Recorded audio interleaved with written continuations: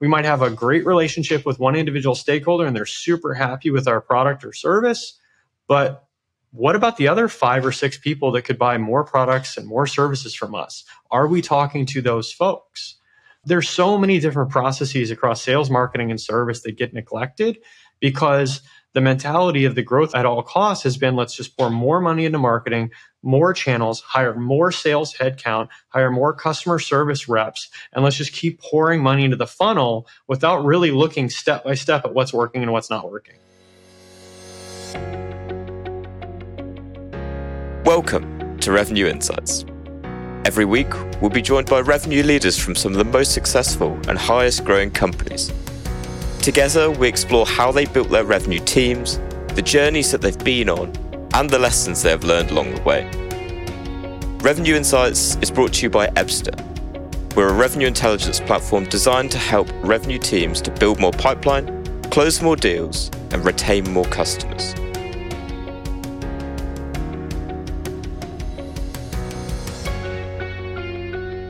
Hello there. You are listening to Revenue Insights. Today, I'm joined by Eddie Reynolds. He's the CEO and Revenue Operations Strategy Consultant at Union Square Consulting. Eddie has worked across a variety of roles in revenue operations and sales across a 10-year plus career.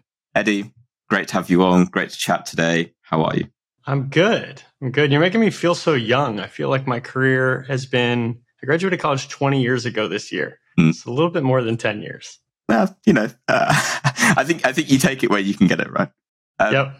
Eddie, for anyone that hasn't, followed you on LinkedIn, I know you're posting a lot on there at the minute. Anyone that doesn't know who you are, could you give a little more background around your story and how you've got to where you are today, even though you reckon you're pretty young? Oh man, this infamous founder story. I've got to work on it, but basically, I wanted to start my own business since I was 14. I did start my own business when I was 14, actually. And everybody I talked to told me I needed to learn to sell. So I ended up paying my way through college in sales and going on after college to work in sales for, pretty much ever since then. I worked in finance for 10 years. I went and worked at Salesforce for a few years after drinking the Kool-Aid of Salesforce. And then I started my own company about 6 years ago. Is it 6? I think we're going on year 7 now. And I still am responsible for all of our sales and all of our marketing. And it's something I'm very, very passionate about. But along this journey, I started to touch on revenue operations a lot. 10 years ago, I was the first account executive at an early stage SaaS startup. This company was actually built on top of Salesforce. So we had a lot of in-house expertise, but everybody was busy doing implementations for our customers. And me, as the only sales rep, I had to do all the configuration and implementation of Salesforce for my own purposes, as well as building out all of our demos inside of Salesforce. So I learned a lot about the configuration of Salesforce. But coming from the sales perspective, I was always thinking about the end goal of how do we actually drive more revenue through our revenue operation. And when I joined Salesforce, I spent a lot of time talking to executives at high growth B2B SaaS companies here in New York. And inevitably, I would bring in Salesforce implementation consultants. And many of them are really great, but a lot of them would get really deep in the weeds on the technology really fast. And we'd be sitting in front of the entire executive team trying to talk about their goals and their go-to-market strategy. And I'd see the conversation devolve into integrations and workflows really quickly. And I thought, this is not why we're here today. We're here to talk to this executive team about how they grow revenue and how they scale their business faster. And when I left Salesforce, I wanted to start an organization that not only helped them manage the tech stack, but was really focused on the strategic direction they want to take their company in and how we can leverage the tools and the data to drive better strategy and better process. I think it's actually a really nice way of almost summarizing what revenue operations is to an extent. And it's something that I know we were touching on kind of pre-show around, what is revenue operations there to do? And I know you look at it from more of a strategic perspective, right? I do. I spent the first 10 years of my career in banking and finance, first lending money to small businesses and eventually helping to raise venture capital and private equity funds from institutional investors. So I spent the bulk of that 10 years trying to understand how companies and investors operate financially and how they make money and generate returns. And so I've always been looking at things through this lens of what is our ultimate goal here? If we're talking about a VC-backed tech startup, we want to grow rapidly and eventually have some type of an exit so that investors can get a return on their investment. And the only way to do that is a combination of revenue growth and building a sustainable, scalable business. 100%. And at the time of recording, we're at the end of February of 2023, couple of months into the year. So I'm interested to know, I know that you work with a number of different clients kind of across the US and elsewhere. So what are the common trends that you're seeing from businesses at the minute? And I'll leave that as a fairly open question, certainly from a revenue operations perspective, but let's talk about it from a revenue growth perspective, given the current kind of global economic climate. Sure. So in addition to the clients we work with, I talk to a lot of prospective customers as well, and a lot of people in the market through all the content that we do. And, I see these recurring themes that I think you see as well, Lee. CFOs are carefully looking at every penny they're spending, and they're trying to understand where they should cut budget, how they're going to survive through a recession, what they're going to do if they can't get their next round of funding. And, we're seeing layoffs across the industry. I think a lot of the things I'm mentioning, a lot of people are seeing. But the thing that I'm seeing that I'm not sure everyone else is acknowledging is that when you look at this through a CFO perspective, unfortunately, a lot of the companies that spent foolishly in the bull market are cutting foolishly in a bear market. So there's a famous case study by Harvard Business Review, and I wish I could remember all the details, but basically they talked about how companies weathered the storm through the global financial crisis. And you basically sort of have three options. You can just keep spending foolishly, thinking we're going to spend our way through this recession, we're going to grow at all costs and come out the other end of it ahead. You can cut foolishly and say, we're just going to just make cuts across the board. We're not going to go deep and analyze anything. We're just going to start cutting costs wherever we can. And then, of course, there's this third option, which is kind of obvious as I'm explaining it, where we're going to really carefully analyze each area of our business and understand what investments are actually paying off for us and what investments do we need to cut. And no big surprise, the companies that made it through the financial crisis and came out stronger were the third category. And the reason for this is the companies that continued to spend foolishly ran out of capital and just went out of business. That's obvious.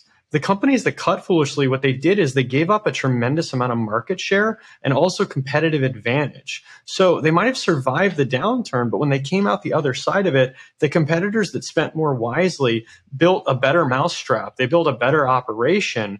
They had, better sales and marketing, and they were able to acquire a massive amount of market share and come out the other side of this recession way ahead of their competition. And so that leads on to the obvious question, I feel, which is, so how do you do it? And I'm going to make an assumption that this is what you work with a lot of your clients on. This is what you're engaging with people with through your content. So for anyone that's listening and going, okay, well, that sounds great. I want a piece of that, particularly for those of us working at, smaller companies where, arguably this period is an opportunity to make up that ground. What does the process look like to really get a sense of, okay, where am I spending efficiently and where should I be making cuts rather than just going at it with a hatchet? Yeah, absolutely. So I can only speak to that in regards to revenue operations. I can't speak in other areas of the business. So let's focus on sales, marketing, and customer success. I think that when we open the hood and we look deeply into a lot of the companies that we work with, you just see a lot of glaringly obvious easy wins and low-hanging fruit. So let's talk through what some of those are. Let's start at the very top of the funnel with marketing. If you have an MQL goal and you're focused solely on lead generation or your systems are not connected from marketing to Salesforce and you can't see all the way through to revenue, that's just an obvious gap. You're going to end up spending money on certain marketing channels that will generate a lot of MQLs, people that don't actually want to talk to sales, but somehow engaged with marketing enough to hit a lead score. And then you're investing money chasing the wrong thing. Rather than looking at each one of these individual channels and understanding how do these people go into pipeline and then actually closed one. And then if you want to go further, look at the lifetime value of a customer. And most of the time we see organizations don't have the data to do this. If they do, they oftentimes have the wrong incentives in place to incent marketing to focus on the right thing. And we even talk to marketers that understand this and want to do this, but they have a CEO that maybe doesn't understand marketing and is pushing them in the wrong direction. That's marketing. Let's now talk about outbound lead generation, right? We are all the recipients of cold calls and emails that just completely miss the mark on having any relevancy for us, right? Every day we're receiving 10 emails that talk to problems that don't have anything to do with the industry we're in, the sector we're in within that industry, the size of company we're in, or the role that we serve in our company. Now, what does that do for the company on the other side of that? What it means is that they're spending a lot of money on people, on tools, on messaging that isn't hitting the mark. A lot of times this is because they have insanely high activity goals. We need to do 100, 200 activities a day. There's no time to research the account. So we spray and pray this wide net.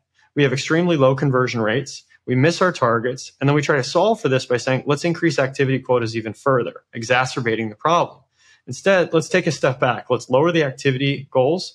Let's narrow our ideal customer profile and our buyer persona and get laser tight on who we focus on.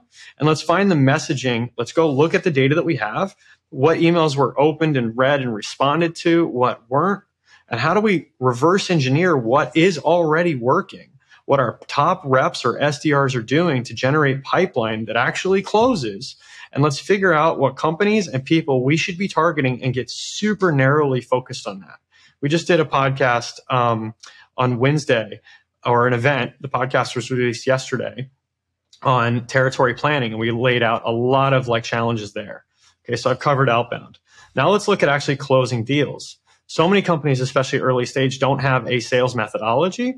So what sales reps will do is they will either just throw a bunch of stuff into pipeline at stage one, or they won't create it at all. And then when they're ready to close a deal, they move that deal into closed one, or they create the deal at the stage of closed one. This means two things. You have absolutely no ability to see any visibility into your pipeline. So that means that the sales leader is getting the team together and they're just going around the horn and saying, tell me what you're working on, tell me what you're working on, tell me what you're working on. That is a gross inefficiency of time. You have your most expensive employees all sitting in a room together, accomplishing very little.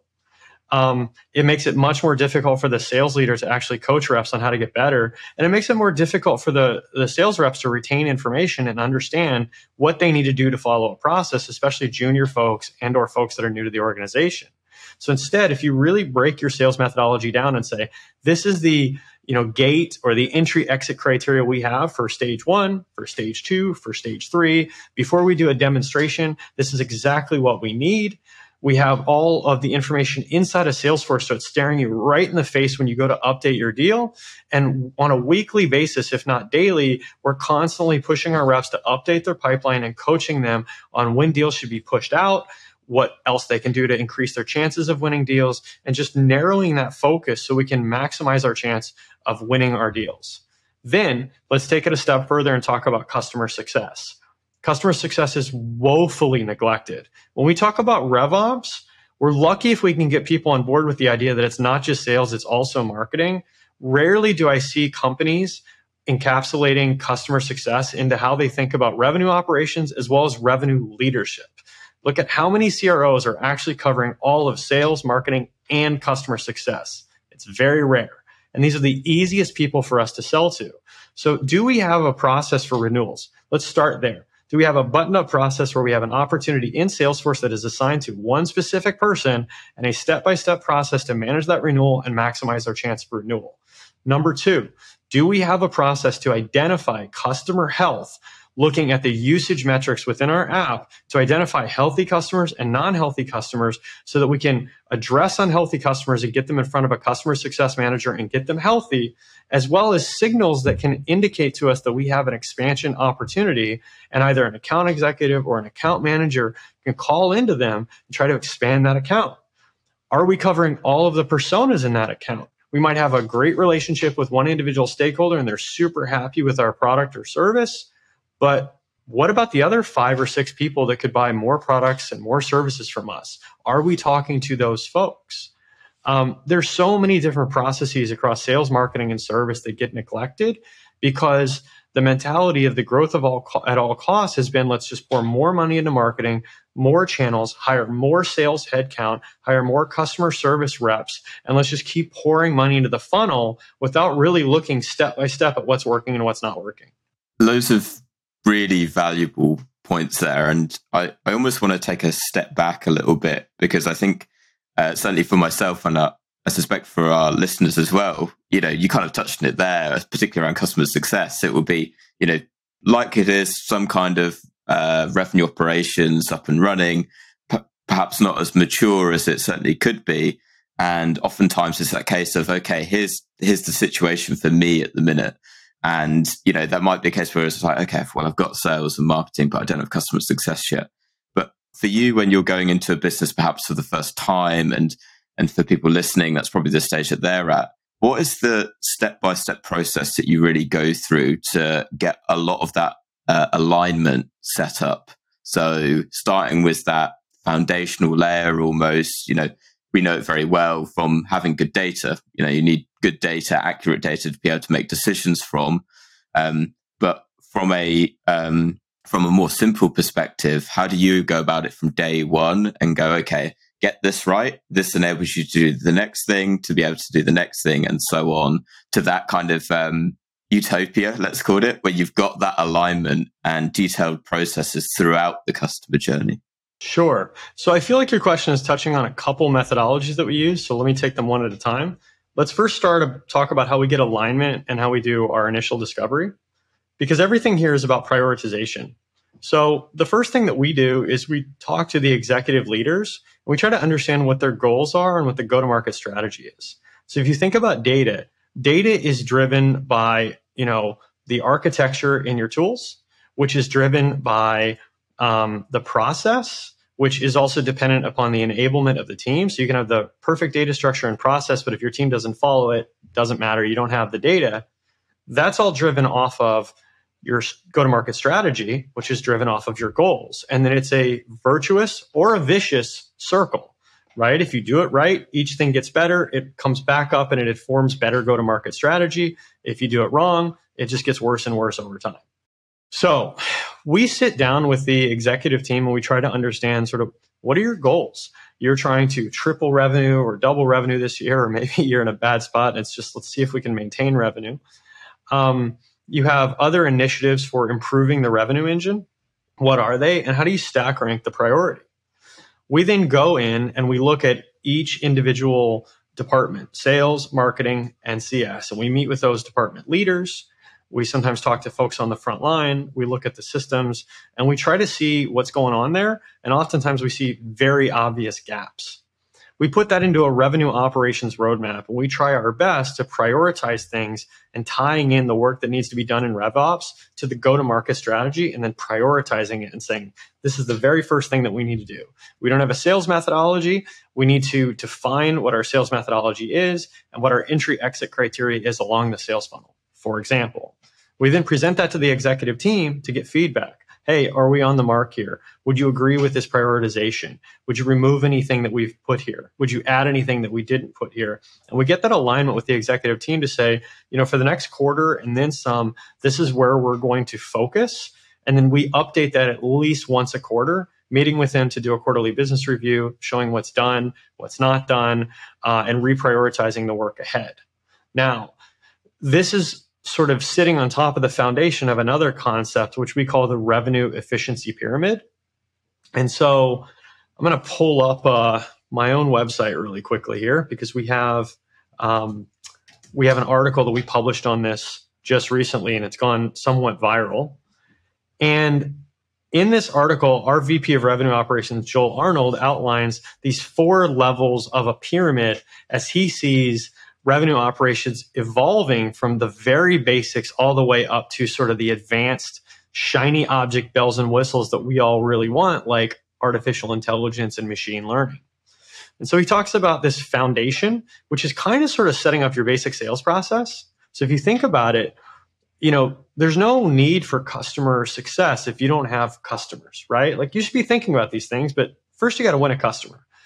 There's also not a lot of use to marketing if you're just going to pour leads into a leaky bucket, right? So you really want to get your sales process down first so that you can move those leads into an efficient sales process. And then, of course, like win those customers and have some customers to serve. So things like establishing your sales methodology, setting up your initial CRM, setting your foundation for strategy. You really want to just like set that foundation and make sure that it's really good.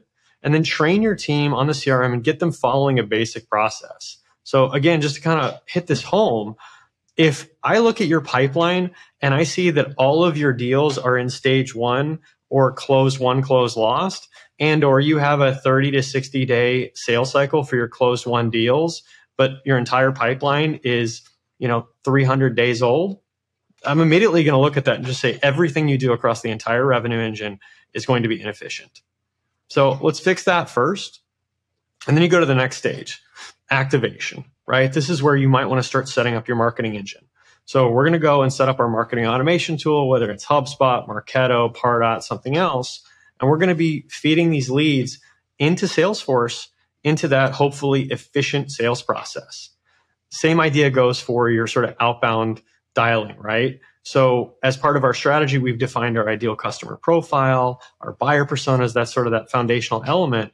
And now we're selling and we're prospecting and marketing to those people that fit inside of our targets. And we're setting up our marketing automation tools, our sales engagement tools, and we're feeding those leads into that sales engine. The third piece is more of professionalization. And I will say that, with this, none of these, levels of the pyramid are perfectly mutually exclusive and collectively exhaustive. Like, this is sort of a rough framework. But as you think about building on top of things, once you sort of have your sales and marketing foundation in place, this is where you want to start like professionalizing the process. So you think about data enrichment, for example. So this is something that Joel is really big on, and I completely agree with myself. We see a lot of organizations where they don't have any process in place to get the right data into the tools and also to, keep it clean. You can use a lot of tools out of the market. You can also like hire a team out in the Philippines or in India to manually cleanse data. You can do a combination of these things. You can obviously use tools like ZoomInfo, et cetera, to augment your data. You can do all three of these and just make sure that you have a really tight data set so that your marketing team is able to segment properly and send the right messaging to the right folks. Outbound is able to target the right people in your outbound sequences or cadences. And then even customer success has the right personas to expand an account. And then sort of as we continue to go from there, and I've kind of skipped over customer success, so forgive me, but as we continue to go from there and we build the foundation across these 3 pillars of revenue, that's where we can start to get into the shiny objects. That's where we can use automation, artificial intelligence, machine learning, et cetera, because we have this great foundation of solid data and process upon which we can build. Really, really nice way of pulling it together. So what I'm interested to know then is this, as part of that and everything really that you've kind of gone through there. And as a note, if to listeners, if you want to have a read and go into a bit more detail, we'll put the link down in the show notes. What would you say, Eddie, are the 3 most common mistakes that revenue teams, revenue leaders are making that means that they don't have that strong, steady foundation from which to build on? Oh, man. I mean, to pick just 3, I think that going back to that pyramid it's sort of like a step-by-step progression. So let's just talk about the most foundational layer. Do we have a really tightly defined ideal customer profile, buyer personas, sales territories, and then to extend this into marketing, like, do we have really tight segmentation? What this comes down to is, do we get the right messaging in front of the right people? From there, do we have a well-defined and documented process to sell and market, and then ultimately to serve those people, right? So what is the first step in our marketing process? What is the next step? I mean, think about how many sales and marketing teams just don't even have the same data set, because sales will add a contact to Salesforce, marketing will add a contact to the marketing automation tool. The systems aren't synced, and neither team is targeting the right folks. Here's another thing, and this is more of my personal opinion, though a lot of people agree with me on this. I think the concept that we have inbound and outbound SDRs is kind of crazy to me.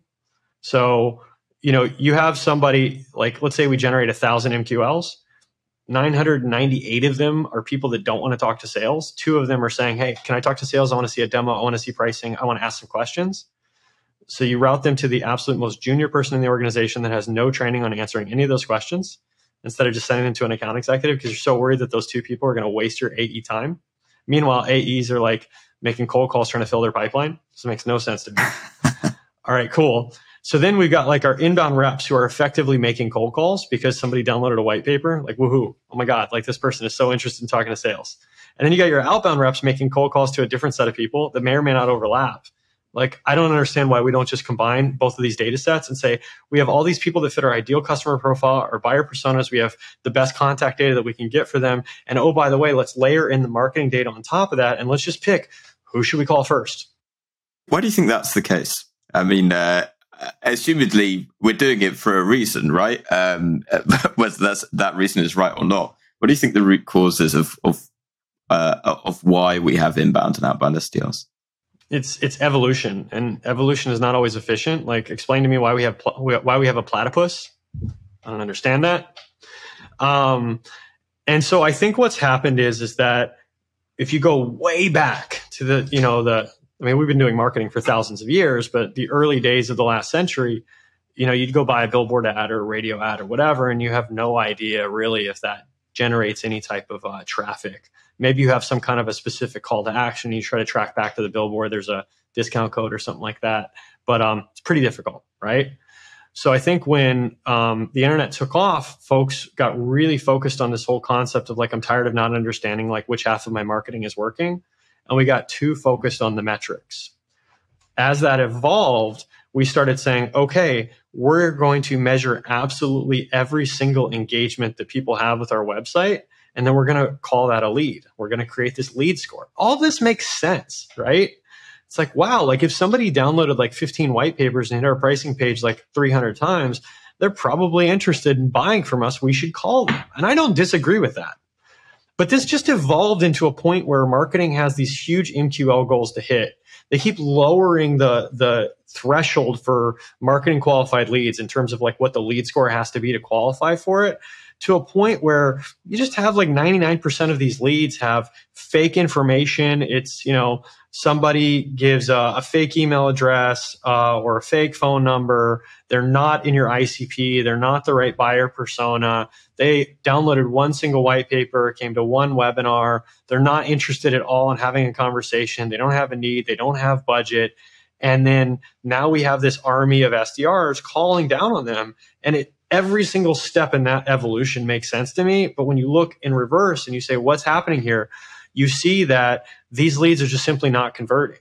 And I think part of that is also systems not talking to each other and marketing being off in this silo over here where they're using their marketing automation tools and they're saying, we're generating all of these leads. And by the way, that's their main goal, is they have an MQL number they have to hit. And I think I even talked to some marketers that get this and they say, like, I don't want to be chasing MQLs, but that's what the CEO thinks we need. I completely agree. And therefore, what's the answer to that? How do you bring about that change? I know, and I think a lot of people listening will resonate, right? Of that constant need of, well, we just pour more in at the top and we're going to, get more out at the bottom. And to your point, theoretically, what we should be doing is going, actually, if we work on improving those efficiencies as part of the engine to generate more at the bottom, we actually don't need more at the top.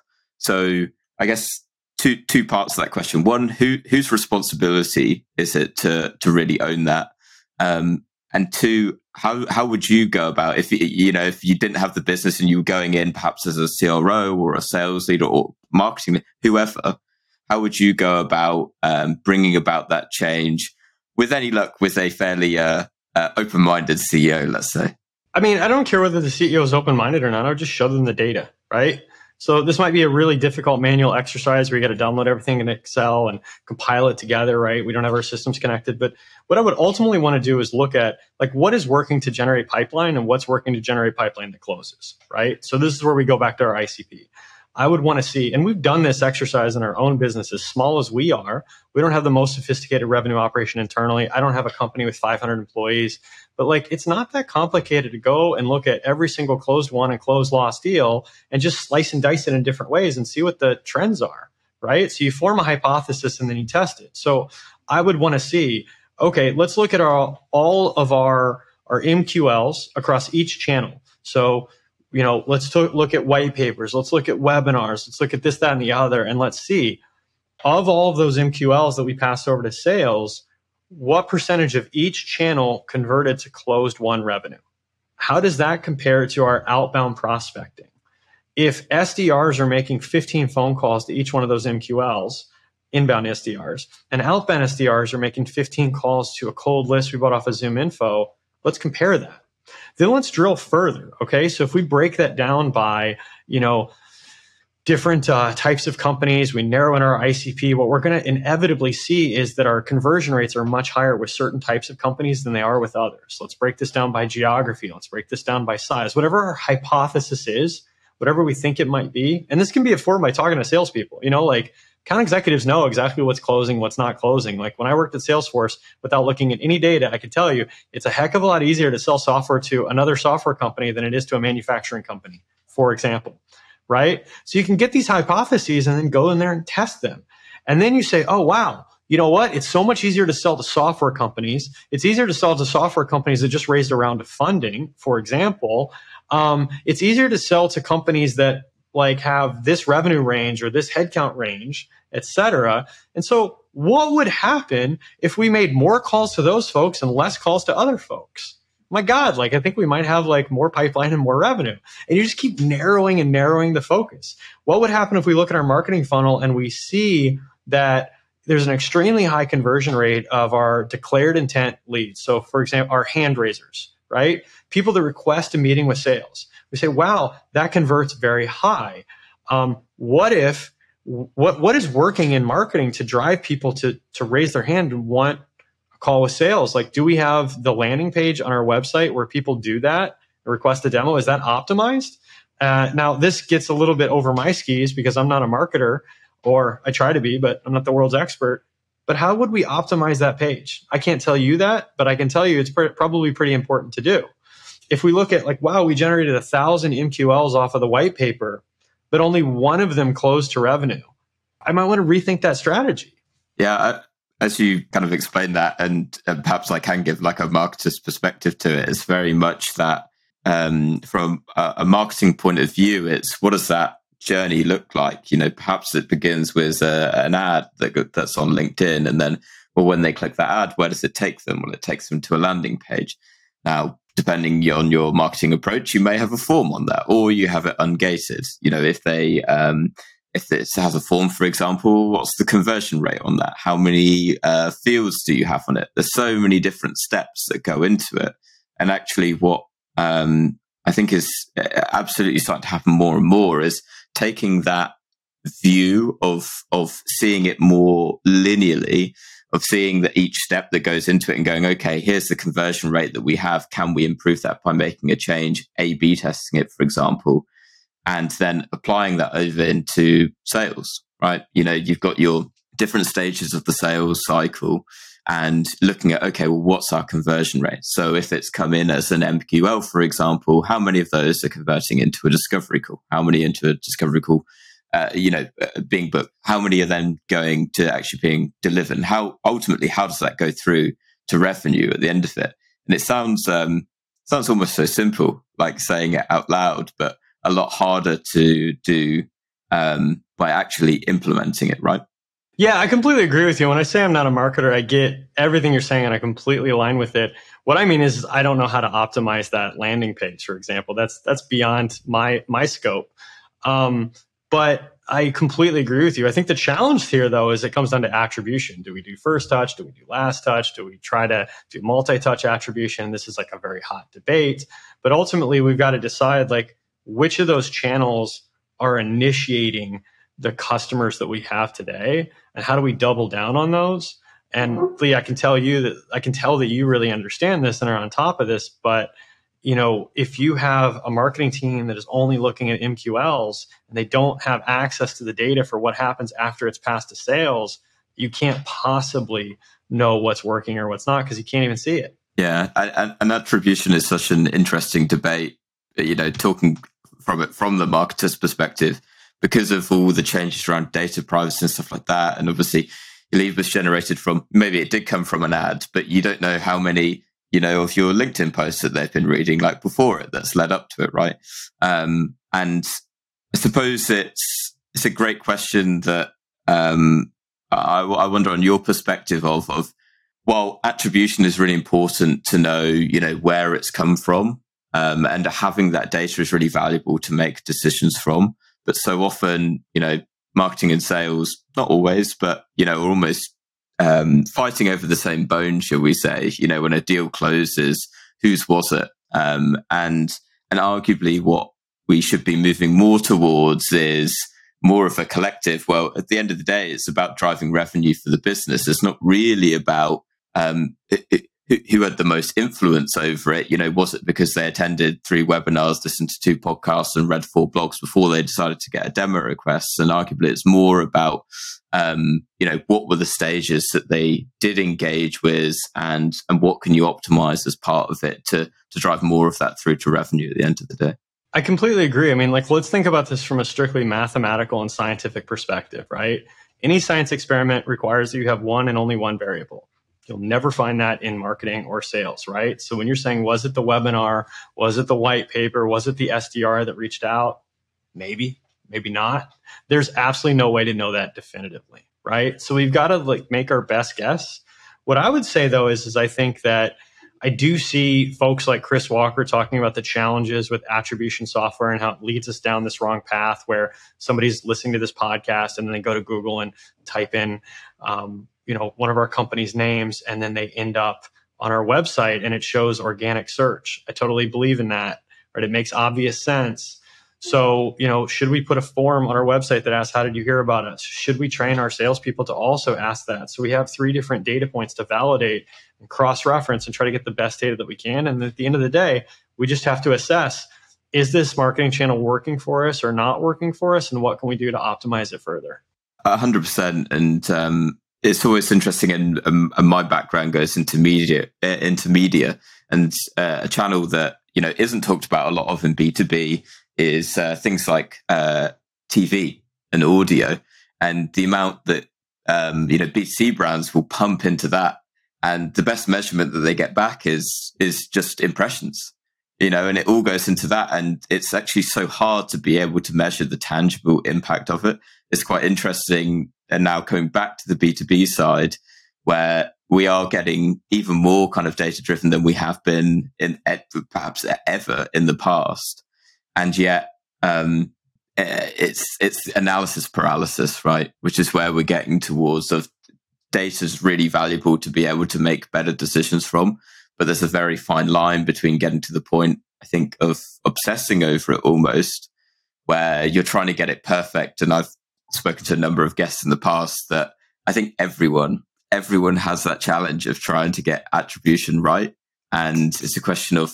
I think it is a large debate of is it worth the effort or rather the resource that you put into it in terms of what you get out to really be able to definitively say whether it's working or not. I completely agree with that. And I think in my own company, I have the advantage where I'm the one that is physically creating a big chunk of our content, up until recently, all of it. I'm the one that is physically going out and trying to initiate new relationships and running our sales cycles and closing deals. And then I'm also the one that is participating in our renewals conversations. I don't run that, thank God. I have other people on my team that help, but I do join those calls and I hear why customers renew or don't renew with us. And I think as the organization grows, inevitably anyone, whether you're the CEO or the CRO or the VP of sales, head of marketing, you get removed from that more and more as the organization scales. And I just think about one of our customers, Federado, they came to us through their VC, Emergence Capital. And it's well, how did I meet Doug Landis at Emergence? Well, I post on LinkedIn every single day. He does as well. I commented on his post. That turned into a meeting. Okay. He then referred one of their portfolio companies to us. So do I just call that like outbound? I don't know. Would that have worked if I didn't post on LinkedIn every day? I don't know. But that's not all there was. I also invited him onto our podcast, not once, but twice. I continued to comment on his posts. Like, I built a relationship there. Which of those things worked and didn't work? Like, there is no scientific way to answer that question. All I know is, wow, it seems like running a podcast is fruitful for us. It seems like me being involved on LinkedIn is fruitful for us. Maybe we should do more of that. Yeah, and I think that's a really great way to summarize it, where you're very much kind of dipping your toe in the water and getting a sense of this seems to be working. I think with certainly in terms of organic, for sure. With paid channels, you can get a bit of a better sense of where they're coming from, but ultimately you only really get a sense of the last thing that they clicked on, unless you've kind of got more awareness ads running at the top of the funnel. And sorry to interrupt, but like, I also realized I totally ignored customer success. And so, like, last I checked, like, Federado was really happy with our service. So, if they weren't, then I'd rethink everything I just said, right? So let's say that they were like really, really upset with us because we didn't do XYZ, because that's not really what we do. Well, okay, then I have to question everything that I just talked about. Should I have like built a relationship with their VC? There are certainly VCs out there that work with the kind of companies that we don't want to, or invest in the type of companies that we don't want to work with. So we have to really think thoughtfully about, like, well, I don't just like go and try to build a relationship with every VC on the planet. If you're trying to invest in crypto, for example, like, that's not what we do. It's not going to be fruitful for us. Yeah, 100%. Eddie, last question. If you could recommend one book to other revenue leaders, which would you recommend? We've got more than one. It's cheating, but I'll allow it. I love Moneyball. Unfortunately, I haven't read the book. I watched the movie. Oh.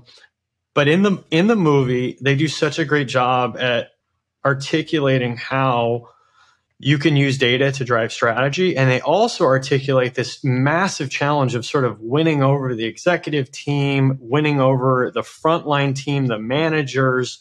You can see like where Brad Pitt is talking to his direct reports. He's talking to players. He's trying to drive adoption of a new process. You see the resistance there. There's so much that ties into revenue operations. About the old school thinking of like, this crazy example of like, let's go and get baseball players that have hot girlfriends because it means they have confidence. Like, what a ridiculous notion.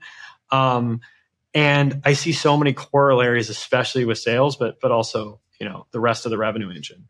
The second book that I really love is Black Swan by Nassim Taleb. And if you're not familiar with it, he's a former Wall Street trader who made all of his money by understanding risk. And the entire book and his whole series of books is all about how most people, even the most sophisticated, finance folks and economists and world leaders, do not understand risk. We put entirely too much stock in this concept of the bell curve, which oftentimes does not apply in many situations. And we have way too much reliance on data. So this goes back to our marketing attribution idea. We think that data tells us something that it doesn't. And I love how this book explains all of the fallacies that we run into and how much we need to take a step back and really question how much we can trust data and how much we need to just look at sort of what's obviously in front of us.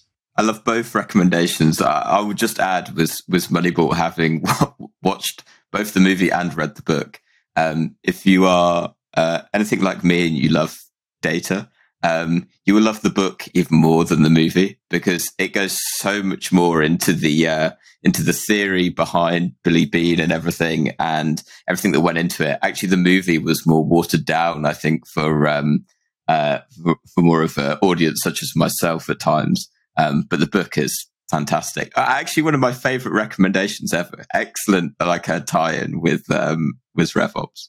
I'm not surprised by that. The irony is I've read a number of Michael Lewis books. And if you look at like The Big Short, for example, they go so much deeper than the movie. And so, as I knew you were going to ask me this question, I'm like, why have I not read this book? Add it to the reading list. Yep. Eddie, you alluded to it kind of earlier on, but for everyone listening, if they want to hear a bit more about what you're talking about, what you're working with customers with, where can they find you? So I post short form posts on LinkedIn. We do a podcast and a live event every single week. We also publish a newsletter, and you can find access to all of this at unionsquareconsulting.com. That's Union Square, like Union Square in New York here, and then consulting.com. I'll make it even easier and put links down to all of them for you into the show notes. Love it. Eddie, it's been an absolute pleasure having you on. Really enjoyed chatting today. And to everyone that's had a listen to this episode, thank you so much. And we'll catch you next week. Thanks, Lee. Thanks for listening to Revenue Insights. If you want to learn more, subscribe to our newsletter and we'll deliver every episode straight to your inbox. If you have any questions, feel free to connect with us on LinkedIn. Our links will be in the episode notes. See you next week.